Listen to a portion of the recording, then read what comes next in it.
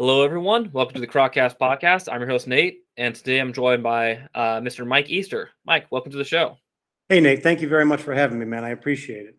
Oh, it's my pleasure. So, Mike, you want to get us started off on kind of what you do with reptiles? Yeah, so right now I co-own Sat2 Reptiles and Aquatics. It's an exotic pet store essentially in the greater Cleveland area, and that is what I spend most of my time doing. It is a full-time job. So, how do you first get into reptiles, and how did you eventually come around to starting up your own business? Excuse me. Well, getting into reptiles, it's kind of the same story as most people. When I was a kid, I was always just, looking for stuff, catching stuff. Reptiles always intrigued me.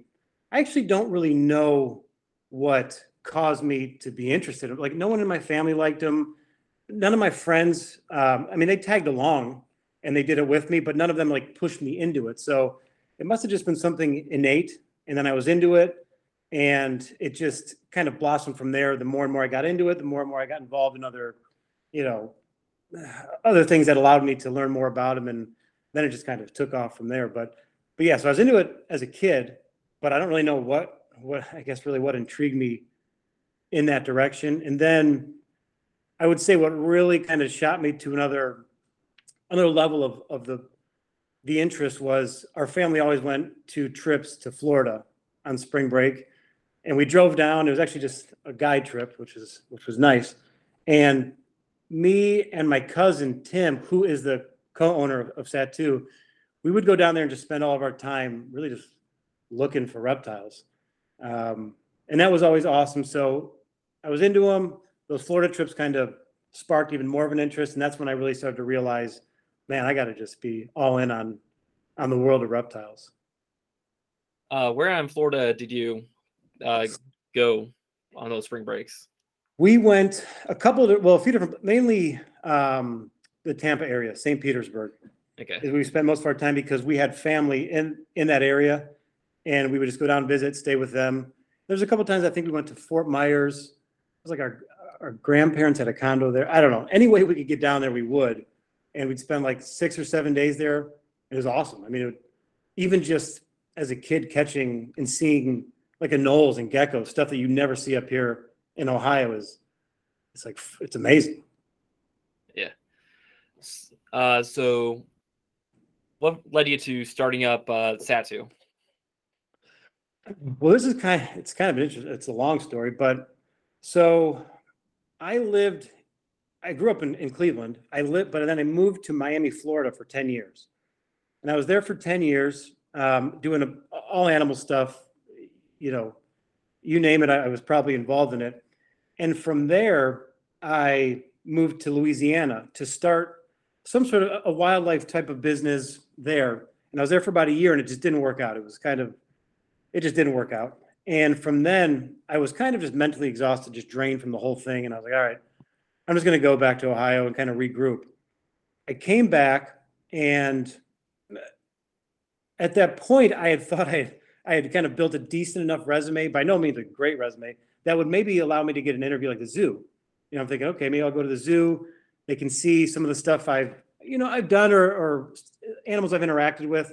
I felt like in this area, in the Cleveland area, maybe it was, at least it stuck out a little bit, but to no avail. I couldn't get an interview. I couldn't get a response. They really just didn't have any interest. So I was just doing odd end jobs. I think I did like landscaping, spray foam installation, painting, just like lousy kind of, labor work. But yeah, I thought to myself, okay, I've got to get involved in animals. I've got to make a living. What can I do? And at that same time, Tim, the co-owner, was living in Texas, and he moved back, unrelated to what was going on. But he moved back. I was already back for about 6 or 7 months. He loves reptiles. I mean, he was involved in the medical field in a couple different ways, but he was into reptiles. We kind of just got together like, hey, what can we do? Or like, what do you want to try to get into? And I was like, well, there's no exotic reptile shops in the area, and I know there's a need for them. There used to be a place in Parma, like an area, there was like a well-known reptile spot that had closed down. So we just thought, all right, well, let's give it a shot. We know there's a need for it. No, we know people love, reptiles, and it's pretty niche. But so anyway, long story short, him coming home, me getting, just kind of looking for something to do, to be involved still in reptiles and making a living. We just decided, hey, let's give it a shot and let's run with it. And that was 6 years ago. So it's been going on for about 6 years. Nice. So, is there anything in particular that Satu specializes in terms of reptiles? We try to stay pretty diverse, just to satisfy everybody's kind of quirky needs. But we do everything. I mean, we will do the basic stuff, the bearded dragons, leopard geckos, corn snakes, all the basic stuff that are great. Captive stuff for just like. But then we go as far as doing like the bigger like monitors and exotic snakes. We do bring in from different parts of the world that allow us to offer some pretty unique and different animals. So from basic to crazy obscure, we've kind of dealt with it all. So I wouldn't say there's a specialty, but we do have the ability to get our hands on most things if people have interest. Yeah, I actually got a pair of scrub pythons from there. So, dude, when your name came up, when you messaged me, I was like, that name looks familiar. It's a unique last name. Thank you. And I was like, I think he's been here. I think he's bought stuff. And now you bring that up, and the scrub python thing, I'm like, yeah, that totally makes sense. I hope you still have them. Yeah, I do. Good. Okay. Oof. I thought it was going to be like an ambush. Like, yeah, actually, they all died in 2 days, and you guys owe me money. But but yeah. So your name did look familiar, and now you're bringing that up. I'm like, yeah, totally. I'm glad you shopped with us, and I'm glad you got a nice pair of snakes. Yeah, I'm hoping to breed them maybe next year or two. So that'd be awesome. No one's really doing that, so hopefully you can get a grip on that. That'd be awesome. Yeah. So you recently got more. But seem to have expanded your aquatic selection as well. You want to go talk about that? Yeah. So it's not my specialty. We do have so Tim and I are the owners. He kind of handles more of the business side. I'm more of the animal side. Then we have a couple managers, Preston and Mike. I don't know if you're at the shop and met any of them, but our one guy, Preston, he's an aquatics guy.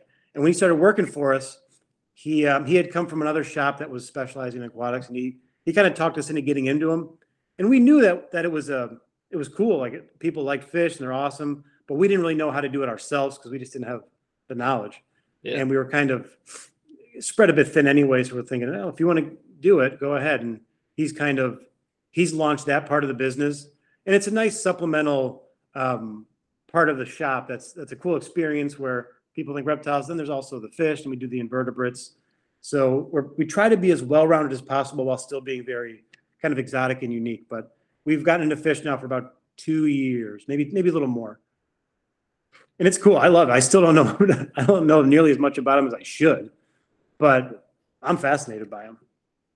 Yeah. So, in terms of reptiles, do you only bring stuff from the outside, or do you do any in-house breeding with any of your animals? Yeah, so we do a lot of breeding. We do as much as we can. I mean, again, with the basic stuff that's somewhat easy to breed, the bearded dragons, ball pythons, corn snakes, all that stuff we do breed. But some of the projects that I indulge into more so, like mangrove snakes, I breed, prebos. Prebos, nice. Yeah, this past few weeks we got 3 different clutches from prebos, so we do really well with those. Asian species, South American and Central American, like I love animals from there, so I always try to kind of be specific with that and specialize in those. So we breed of that kind of unique stuff, mainly snakes when it comes to the outside stuff. But yeah, so anything from the basic stuff, but we've had some cool breeding projects that we've worked on that have been pretty successful overall. And really, that excites me the most, is doing that weird stuff that not a ton of people do for the breeding wise. And do you keep any animals there that you don't really keep for sale, but you just keep for fun, more or less? Yeah. So you're from Ohio. You probably know the permitting system is pretty complex. But I do have a permit for venomous and for crocodilians. So we do have both.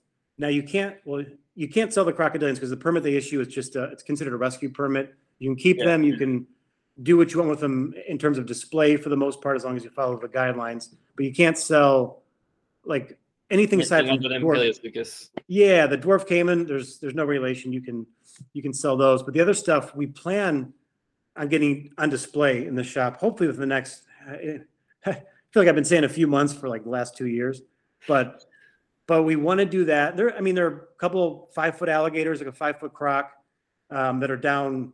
They're off display right now.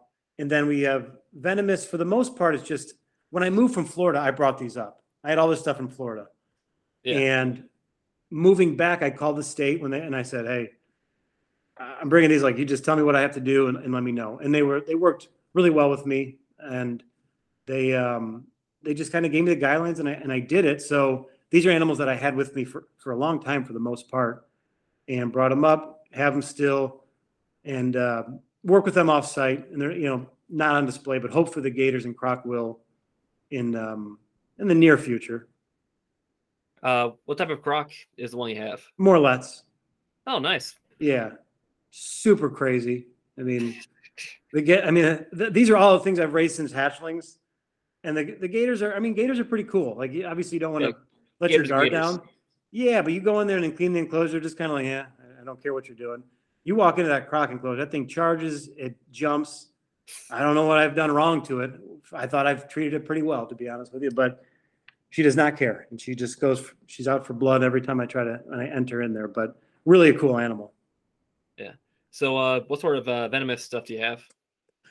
So, well, when we bring in some of our animals from over, across the world, we will bring in a select bit of venomous that we sell. Again, we can sell to people who are permitted or outside of the state if it's, we go through everything we have to do. But personally, I'm a big king guy, king cobras. I've got 3 monsters, some monocled cobras. I have a cool cottonmouth project, they're morphs. So, I never knew that cottonmouth morphs existed. Yeah, it's just albino. It's not like anything crazy, but something struck my interest when I saw those as babies, and I snagged those. So I personally only keep a handful of stuff, and anything else that comes in is typically something that's available to, people that are capable. Yeah. So kind of my end goal dream is to start like a reptile park here in Ohio. Okay, so, nice. Basically, it's more or less an excuse to keep crocodilians, but yeah, dude. I mean, no doubt about it. Definitely, I've always been impressed, and people with their enthusiasm to do stuff like that, because the sales side of what I do it's cool. Like, I'm so thankful for the store and what I'm able to do and make a living and be around these animals, but something more like an educational park or facility in which people can come and see unique stuff is much more of what I kind of envisioned, or I appreciate much more, just because it allows people to kind of learn more and interact more with stuff. And there's the business side's kind of pushed aside, which can be a very kind of like a moral dilemma type of thing when you're selling reptiles, and sometimes you don't know who you're selling them to, and you're just trying to do your best to keep them getting to the right people, and blah blah blah. Yeah. But anyway, yeah. So a facility would be awesome. There's really nothing like that in the state. That's somewhat small but private, where people, can really can dive into some stuff. Then there's zoos, but zoos are very limited. Yeah, and usually they're pretty broad and right. Everything in one day. Yeah, I look at those types of like facilities and wildlife parks as awesome opportunities for people to get a little more up close and see. I mean, sometimes I've been to zoos before where I don't want to sound like, in a certain way, but like, I'm just not sometimes impressed with their lineup of reptiles. Yeah. And like some of them are really cool. I've been to quite a lot of zoos, and some zoos are amazing. Some maybe just don't focus on the reptile aspect of it as much, but more so when I've been to like private facilities or wildlife parks or sanctuaries, I'm much more blown away. So yeah, dude, good luck. I hope you can accomplish that. It'd be awesome. Yeah. I might have to reach out to you and ask for advice on getting permits for those. Yeah, dude. I've there's not a ton of people permitted in the state, but I'm happy to help whenever I can, whoever I can. It's again, it's the Department of Agriculture. they're cool. I mean, some people have said whatever about, but I've never had a problem. They work with me very well. And if you just do what you're supposed to and what you ask, they're really cool to work with. So yeah, dude, if you have any questions, give me a shout. I'm happy to help. Oh, thanks. That'd be really helpful. Yeah. So yeah, but me personally, what I want to kind of do is model it after a place I interned at called Crocodile Encounter down in Ankleton, Texas. I've heard of it. Actually, there's a few places down there, isn't there? There's a few places. I've actually worked at 2 different places, both in that kind of 2-hour area drive from each other. So it sounds familiar. I've actually never. I don't know if I've been to Texas only one time, and it was for a bachelor party. So I didn't really get around to any reptile parks. yeah, it's like 45 minutes south of downtown Houston. But yeah. Oh, okay, cool. Yeah, like I said, I've been there a few times actually. The co-owner Tim, when he lived in Texas for a bit, and I visited him a couple of times. Went there to kind of do my own thing, but never got around to seeing the wildlife side of some of those places. And I heard there's some nice ones. Yeah. So speaking of crocodilians, you mentioned before we started that you'd help with some research with American crocs in Costa Rica. Yeah. That is something I've been so fortunate to do. I've kind of ridden the coattails and tagged along with a really good friend of mine. His name, Dr. Chris Murray. He's a professor at Southeastern, and we met in South Florida at a wildlife refuge. This would have been now probably 15 years ago, maybe even a little more. He was from New York. He traveled there just to volunteer for the summers and hang out and get experience. And I was doing the same when I was living there. We met there, just kind of hit it off and stayed in touch. And then he was, like a rocket ship in the world of academia, from his, undergrad to master's to PhD. And it was always crocodilian related, whether it was alligators or crocs. And he always allowed me to kind of tag along. And he did all of his work down in Costa Rica on crocs from the beginning of his master's, I believe, all the way until it's still continuing. So it's been 10 plus years. And I've been kind of like his field tech, just helping him along the way and learning as much as I can along the way. And it's been an awesome experience. Crocs, even unrelated to crocs, just going there and experiencing everything else that it happens. I think I've been there now maybe 20 something times. Nice. Yeah. Love it there. So what all do you do when you're down there? You just like research related or? Yeah. Yeah. So originally, and I hope I'm getting all this stuff in order, right? His research was based on a male bias in this area we were at, like way too many males to females. And that's not natural. It was something was causing it. We had kind of figured out, first off, was there a bias, and then what was causing it? And there was. It was like, gosh, I hope I'm saying this, maybe 3 to 1, 3 males to 1 female. Yeah, which is like that's obviously not right. So what was happening was, when there's so many males and they're only coming out, males have their own territories, right? Females can hang out together, no problem. Males, they get big, they separate, and it was kind of imposing on human beings. They had nowhere to go but go into where humans were, into their farms and their ponds, and it was causing obvious problems. Yeah. People were being attacked, unfortunately, but people were also killing the crocs. So the male bias caused this. And then for his PhD, I believe it was, we had to figure out what was causing it. And it was crazy. The results were amazing. Long story short, what it came out to be was, I think I'm allowed to say this. I think it's all published now, but it was testosterone called MT that tilapia farms were feeding to their fish. Huh. So, and they do this because the fish gets to get bigger. They get a bigger fish out of it. They sell for more money. It's like that. But the crocs were getting into the farms and eating the fish. So they were eating the fish. They were going back into the wild. And this MT was stored very, very well in like the lipids and the fats of the croc. Yeah. And the females were passing it on to the babies. And so it doesn't even matter on the temperature. They'll just. Exactly. So crocs are TSD, temperature, sex determination. And we tried to figure out, okay, well, let's go on. So we would find nests, we put eye buttons in the nest, and we would take temperatures of the nest throughout all of incubation. And there'd be nests that would, based on temperature, should have been majority female or at least half and half. But we'd capture the nest, we'd go back, capture them, sex them all males. So like, okay, this is bizarre. And then we would take the blood, and we were finding the MT in the blood of the crocs. So that MT was overriding any factor that should have been pushing the animal to be a certain sex. So it's crazy. It's wild. It's like really amazing just to kind of find that out. And it's really practical research. It's really cool because it mattered to the area. Like you just can't have these crocs were overtaking residential areas. You call it residential, but because, there's a snowball effect from what was going on at these farms, and just really cool research that I was lucky to be a part of. Yeah, it's really interesting. Kind of a direct effect that using hormones and stuff like that in agriculture can have on the environment.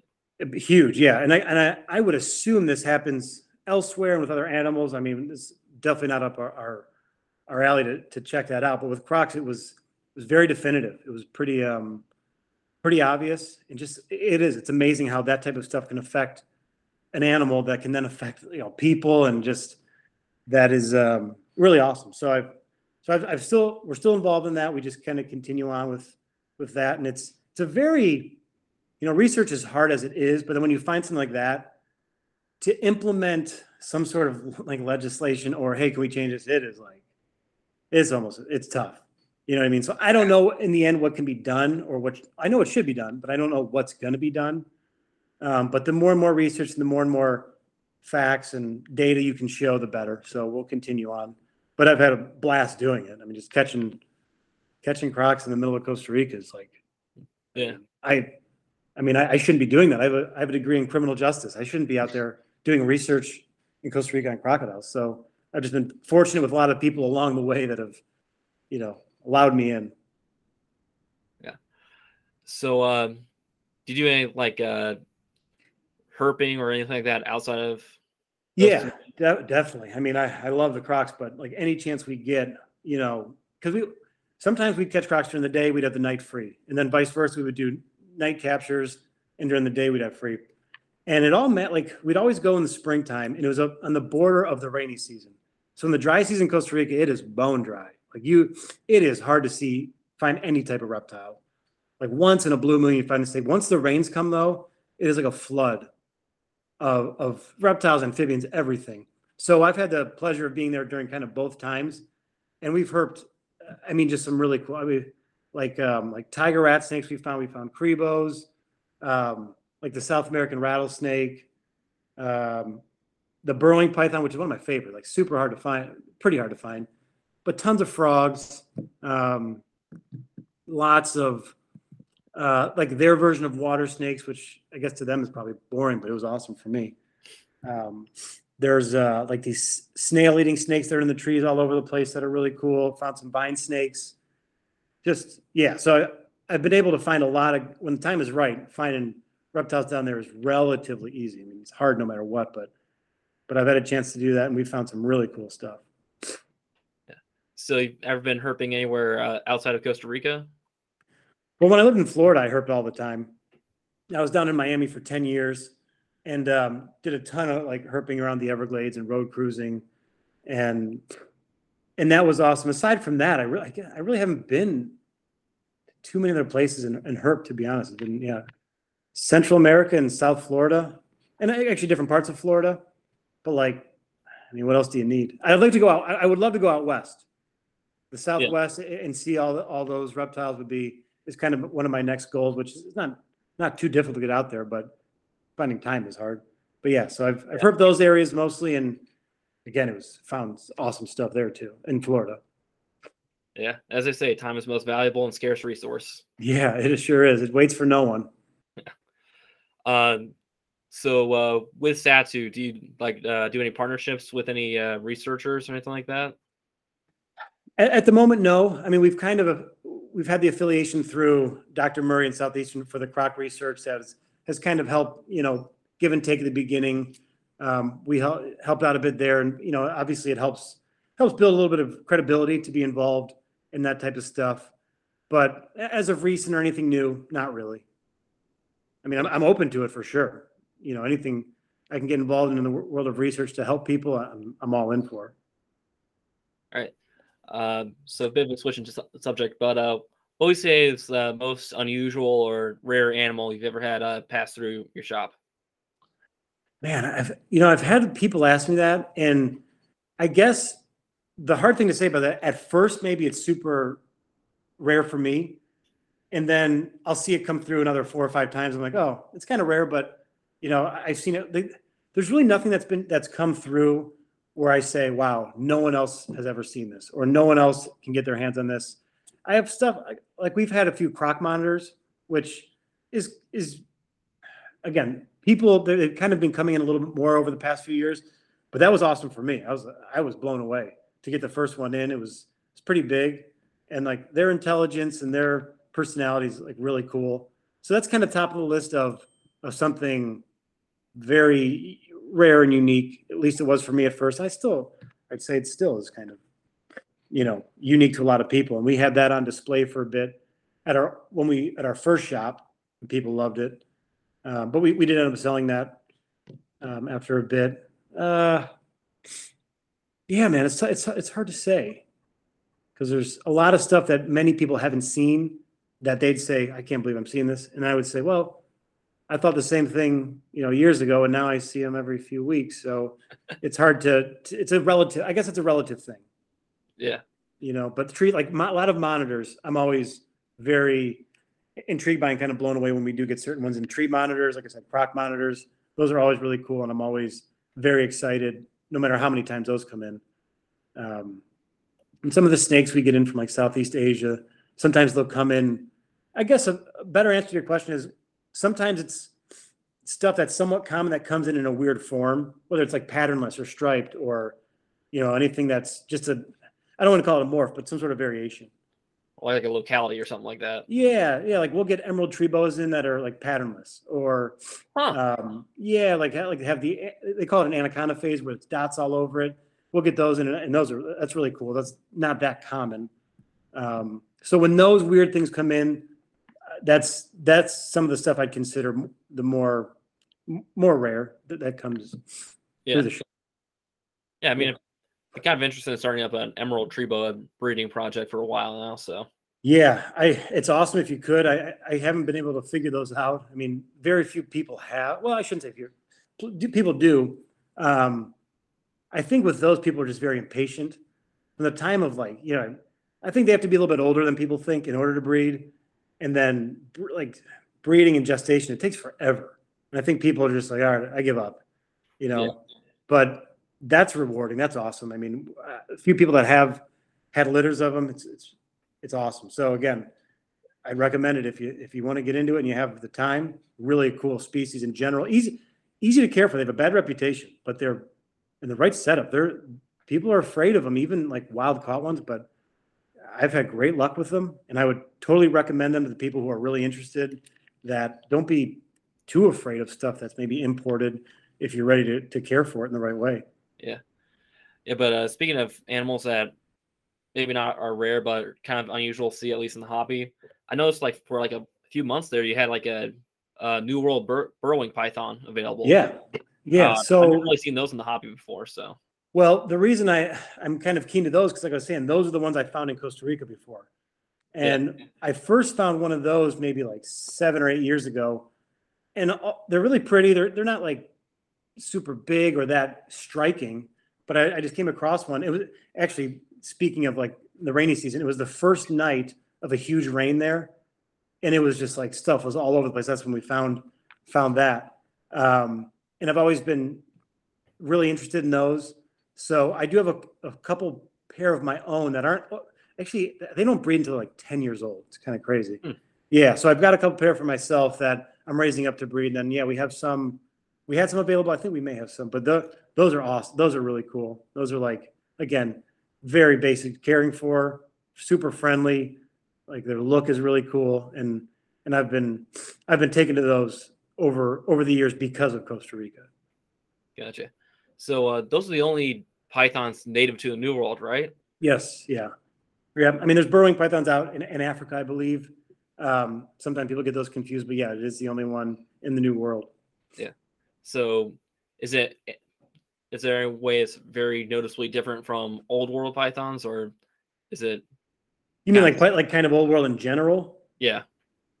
Yeah. I mean, they're super fossorial.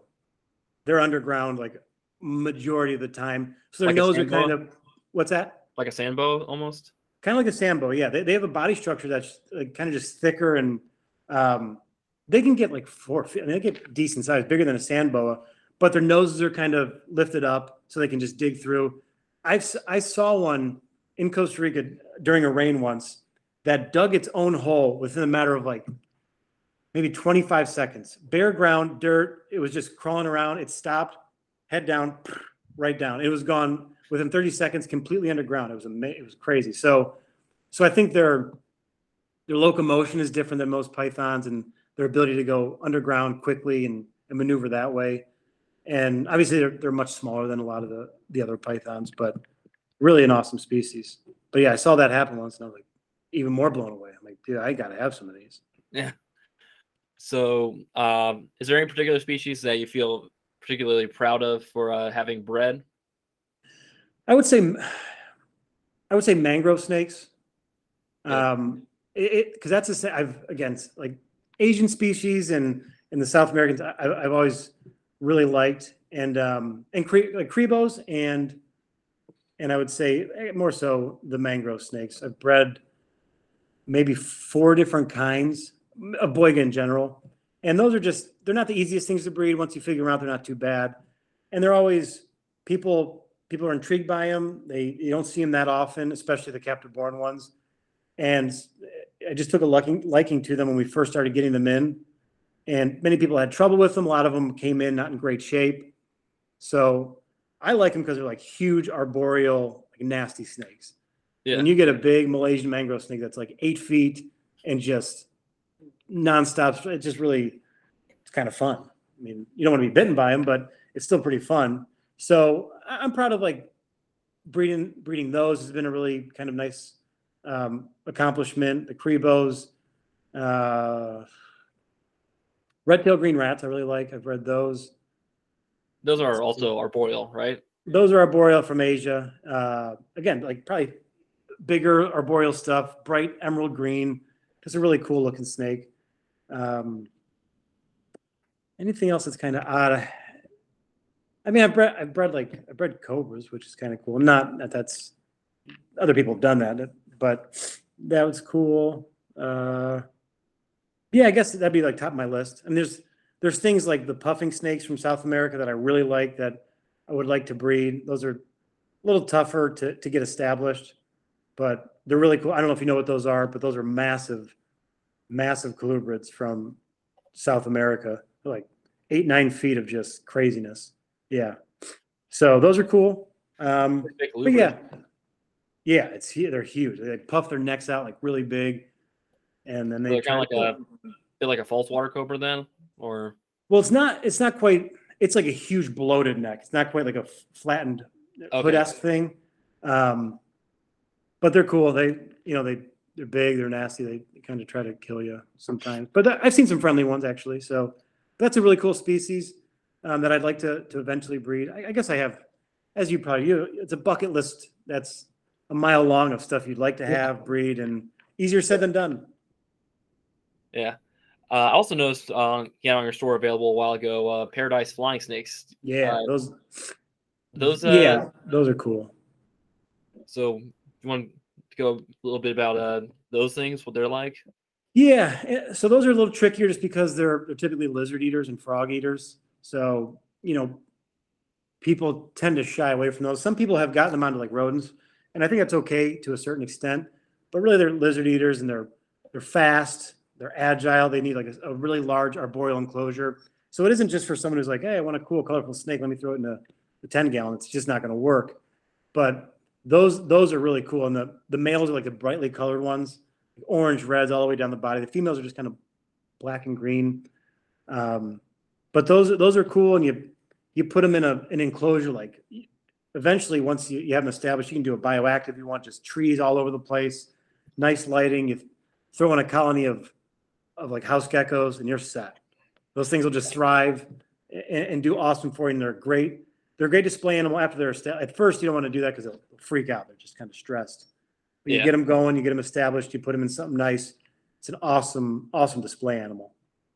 Yeah, that's kind of my dream is when I do start that thing up, just have a few really cool display species in terms of snake. Yeah, and that's a great one because they're diurnal, so they're active during the day. They're moving.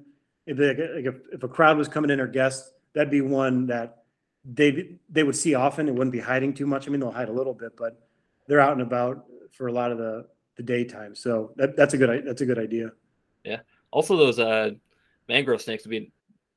I always thought they looked really cool, and also Yeah, if they're those they do most of their moving at night. Yeah, that's what I was wondering. But they're arboreal, so they'll in a big enclosure they'll perch up like on a branch and just sit there all day and not move, so people could see them.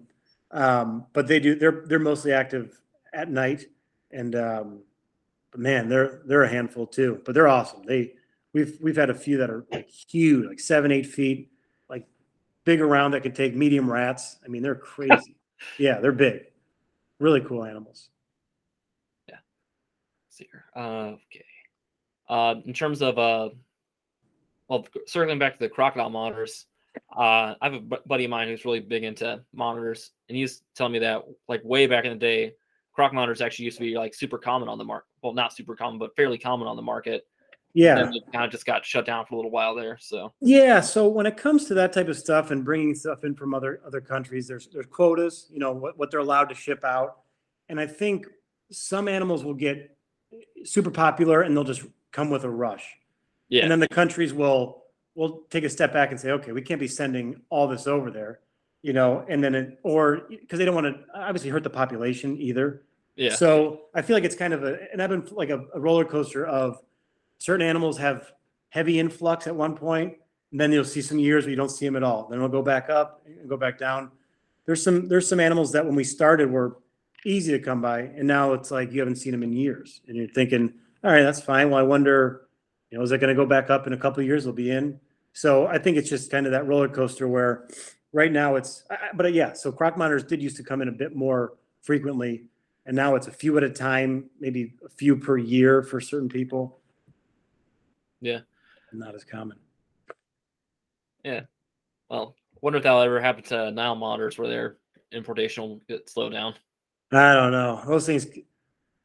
So when it comes to that stuff, I don't necessarily agree with there's just loads of these things coming in, Yeah. And the unfortunate truth is so many people are not ready to care for these animals, Yeah. Those animals come in by the hundreds, if not thousands. And they're spread out between distributors and suppliers, and people come in, they're cheap. And like I said, it's kind of one of those a bit of a moral dilemma at the shop is like people want to buy them, but you do everything you can in your power to say, listen, this is not a friendly monitor. It's going to get huge. There's better options for you. And some people, oh, don't worry, I know what I'm doing. And you're just like, I can only do my part to a certain extent. And then you're just like, you just hope you guide them enough to do a good enough job. But there's people out there buying them, just have no idea what they're doing. And it sucks for the animal. There's a lot of animals that suffer due to people buying them for the wrong reasons. And I think that's an animal that's a prime example, to be honest with you. And there's so many that come into those. And I don't know if that'll ever stop, because those are farmed over there and hatched out, and there's just loads of them. Yeah. Actually, that monitor guy I mentioned just a bit before, Niles are actually his favorite type of monitor, because he actually grew up in West Africa as a missionary kid. Nice. So he'd actually those were the ones he would go out and catch when he was a kid. So nice. Yeah, there's something about an animal when you've ever experienced in the wild, it always there's an imprint mentally where you always just have something for that animal. Like anything I've ever found, whether it was locally or when I was in Florida or in Costa Rica, no matter what, it'll always stick with me to be have a special place, even if it's a common animal or an animal that people consider a trash animal, whatever it is. When you see stuff in the wild, like what I've seen boas, just normal boas in Costa Rica, and obviously that's a super common, snake all the way up. But now I see them, I'm like, man, those are awesome. I can't believe I've seen a bunch, one in trees, one crossing the road. When you see them out in the wild, and then it kind of throws you for a loop, and you're like, man, these things really should just be in the wild.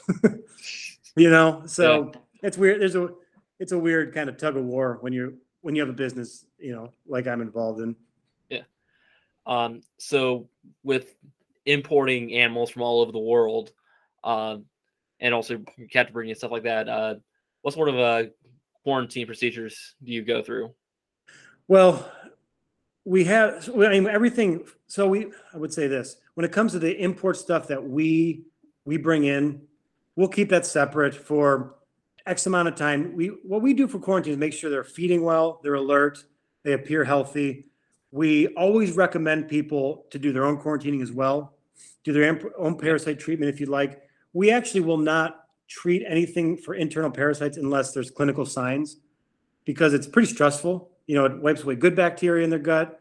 And really what you want to do is just get them established and stress-free when you first get them in. So people often like, oh, did you treat them? We're like, well, no, but there's no signs that lead us to believe it needs to be. However, if you're interested in them when you get them, we fully recommend getting a fecal, taking it to the vet and seeing what you got going, on your end. But now anything that comes in that does look bad, we will treat, or we'll take a fecal and see what's going on and do it that way. But oftentimes you deal with the right exporters and the right suppliers, you're getting pretty quality animals. There's plenty of people who have bad suppliers. They get them in, they look bad, and they just throw it right out, and they're good to sell it to anybody. And some people do that, get away with it, and teach their own. But there's a procedure and a quarantine protocol that we'll follow when we get our stuff in personally. It's probably not as long as some people would recommend or should, but we always recommend the buyer to do the same, because anything's possible. I mean, captive born animals can have stuff, wild caught animals can have stuff. We've had people buy our our imported stuff, take it to a vet, and feels have come back 100% clean from wild caught stuff. So there's no guarantee one way or another, Yeah. And another thing is we don't fully know all the roles that stuff that lives in their guts play in their internal biology. Yeah, 100%. There's a lot that's very complicated, I think, and complex. And I think just broad brushing, like the way you should treat an imported animal is wrong. I mean, you can stress it without needing to, and cause it much more harm than good if you're just like, I treat everything, I throw Panacur down its mouth, and it's good to go. Definitely not the case. So I think there's a gray area where it's almost using your own knowledge and your own experience to know kind of what the right move for a certain animal would be when they come in. And again, anybody who gets an animal like that is planning to own it full time, like we recommend, of course, going through that procedure, always monitoring it to know, if it does have something or what to do next. But just the people who get stuff treated is more times than not far worse on the animal than just leaving it alone. Yeah, like someone we've actually had on the show, and we're going to interview her next weekend. She does a lot of research with crocodilian parasitology. Okay. And she's actually found some really interesting stuff, like some parasites in alligators actually help them filter out heavy metal poisoning. Oh, okay, yeah. The parasite will actually filter the heavy metals out of their blood system and metabolize it. Oh, wow. Yeah, that's amazing stuff. And that stuff shed the light, and that should open everyone's eyes to that element of whether it's wild animals, captive animals. The stuff I also like to tell people is like, these animals live completely fine in the wild with parasites. Now, granted, captivity is way different than the wild, right? Yeah. But the reason parasites will have a negative effect on any animal, it's stress. You're immune compromised, the parasites take over, and you're good to go. So that's why we say, like, just keep it, like, leave stuff alone. You get it in, give it the proper setup, keep it simple, but keep it stress-free. It's the stress that really wreaks havoc on the animal via the parasite. If you start, people buy stuff, they just want to mess with it, hold it, show their friends right away. And it's not the way to do things for especially for certain fragile animals are just not going to adjust well to that. And again, these things live no problem for the most part in the wild with them, and they have a lot more to deal with out there. So parasites aren't a death sentence for any animal, whether you treat them or not. It's more of how you're keeping things that's going to kind of mitigate any issue they may have. Now, sometimes they're loaded and you're like, you should treat them. But again, it's going to be different for every animal. And it's just good to monitor personally what's going on through your own experience and your own knowledge of what the next move should be. Yeah. So that's what you thoughts are. We're mostly, I'm guessing, for mostly like internal, like intestinal Yeah. parasites. So Yeah. do you apply the same thing for mites, or mites a completely different animal? Well, mites, yeah. So mites can, like, we can prevent it, I guess proactively treat, or if anything comes in with it, treating for mites is very simple, and there's really very little risk in treating for mites the right way. So if it doesn't have them, we really won't do anything. But oftentimes mites are just kind of part of the territory, and that actually comes in from captive animals too. They're in collections, Yeah. they're in facilities everywhere you go. So that's something we deal with. We don't even look at that as anything that bad. You just treat them the right way. Those things are gone in a couple of weeks. The animal's unharmed, Yeah. But they're a pain. They suck. I mean, they're just annoying. Yeah. You know what I mean? But Yeah, some people think of them as like the worst thing in the world, but they're not. They're just annoying. Yeah, you clean out the whole room, whole building, and you think you're good to go, and then 2 weeks later, oh yeah, then something else has them. Around. Yeah, it's just a vicious cycle of like, well, I got rid of them from this one, now this one has it. What do I do here? And you spend weeks and weeks just like losing sleep and freaking out over what's going to get it next. And it's tough. I mean, they do run rampant, but again, it's not the worst thing in the world. Yeah. Yeah, it could be something like nidovirus, something like that. So yeah, that or crypto. That's when you really want to lose sleep over what's going on. But mites, that's child's play compared to those types of viruses. Yeah. So have you ever had any issues with crypto or nido or any other? No, not that. I mean, not that we know of, and not that we've ever had reported back to us. Again, some of those viruses are really so nido's much more specific to Pythons. Certain. Yeah, and we've had no complaints or not found that in anything, or even really signs of anything that would lead us to believe so. Again, nidovirus is something that can stay dormant for a while, and so you don't really know. Crypto is another kind of it's a parasite. It's kind of a weird element, but again, nothing that I know of, to my knowledge, has come through and cause any problems. That's thankfully. Yeah. Yeah. I have heard horror stories about someone bringing in an animal that just randomly had, and then it just runs rampant through an entire collection. So yeah, like crypto spreads like crazy. From my knowledge and what I've heard is it spreads like crazy, and they say, you find something with it, you just put that thing in the freezer. It's kind of hard to imagine just doing to an animal that seemingly is healthy, but yeah, like you really probably should, because that's a problem. Yeah. So I also, on your website you have an entire tab dedicated to green tree pythons. You want to go into a little bit at all, or? Yeah, green trees are awesome. It's kind of like a different version of emeralds, but they're a little more variable. And they're a little smaller than emeralds, and they do really well too. But we that's such a popular animal, and that for the right person is, like, again, awesome display animal. You're not gonna do too much handling with those because they're pretty nippy. Some are pretty cool, some different locales, but for the most part, those are the ones you just kind of leave alone, make an awesome setup. And I mean, they don't need to eat like a colubra. They once every 3-4 weeks maybe. And again, they come in different not crazy colors, but unique colors that are really pretty. And we always love getting those in and hooking people up with those, because it's such a beautiful animal. And just the way they curl around a branch is awesome. And they're awesome. So we decided to dedicate a tab just to it. But we don't get them as much anymore. That's another animal right there that you could bring in by the dozens a couple of years ago, and now you get like 2 or 3 a shipment. Huh. Yeah.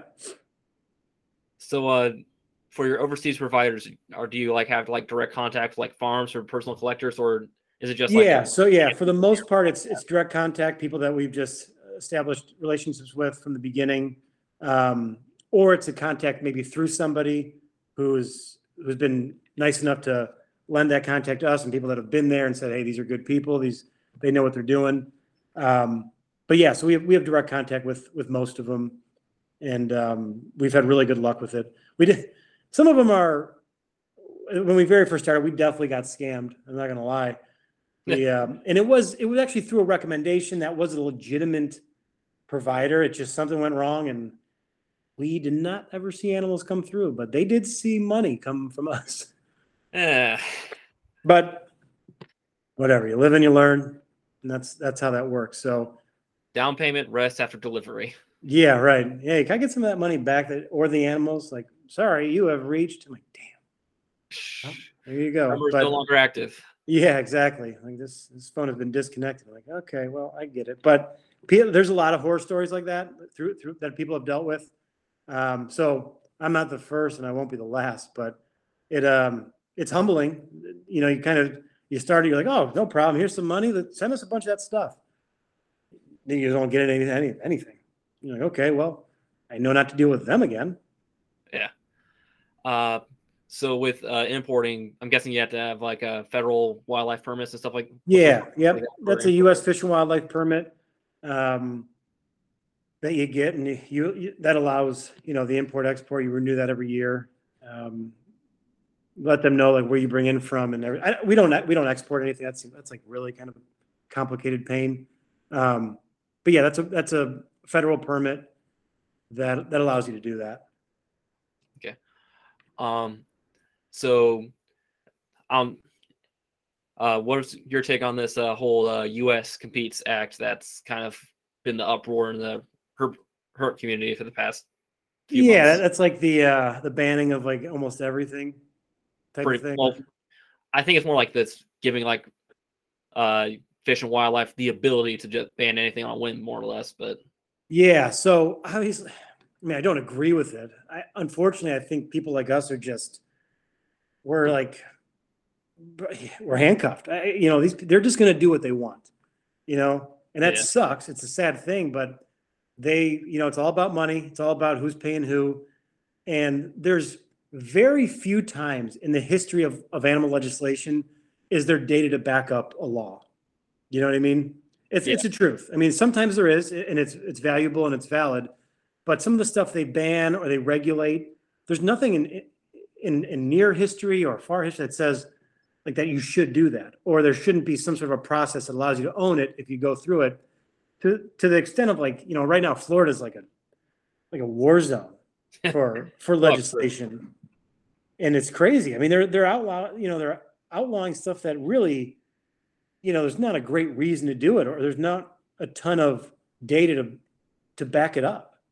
I would get if there's evidence behind, the iguana ban. Like, they're really just not. I mean, they're going to be there. They're in the wild. Like, for people who want to own an iguana, like, they're not really causing any problems.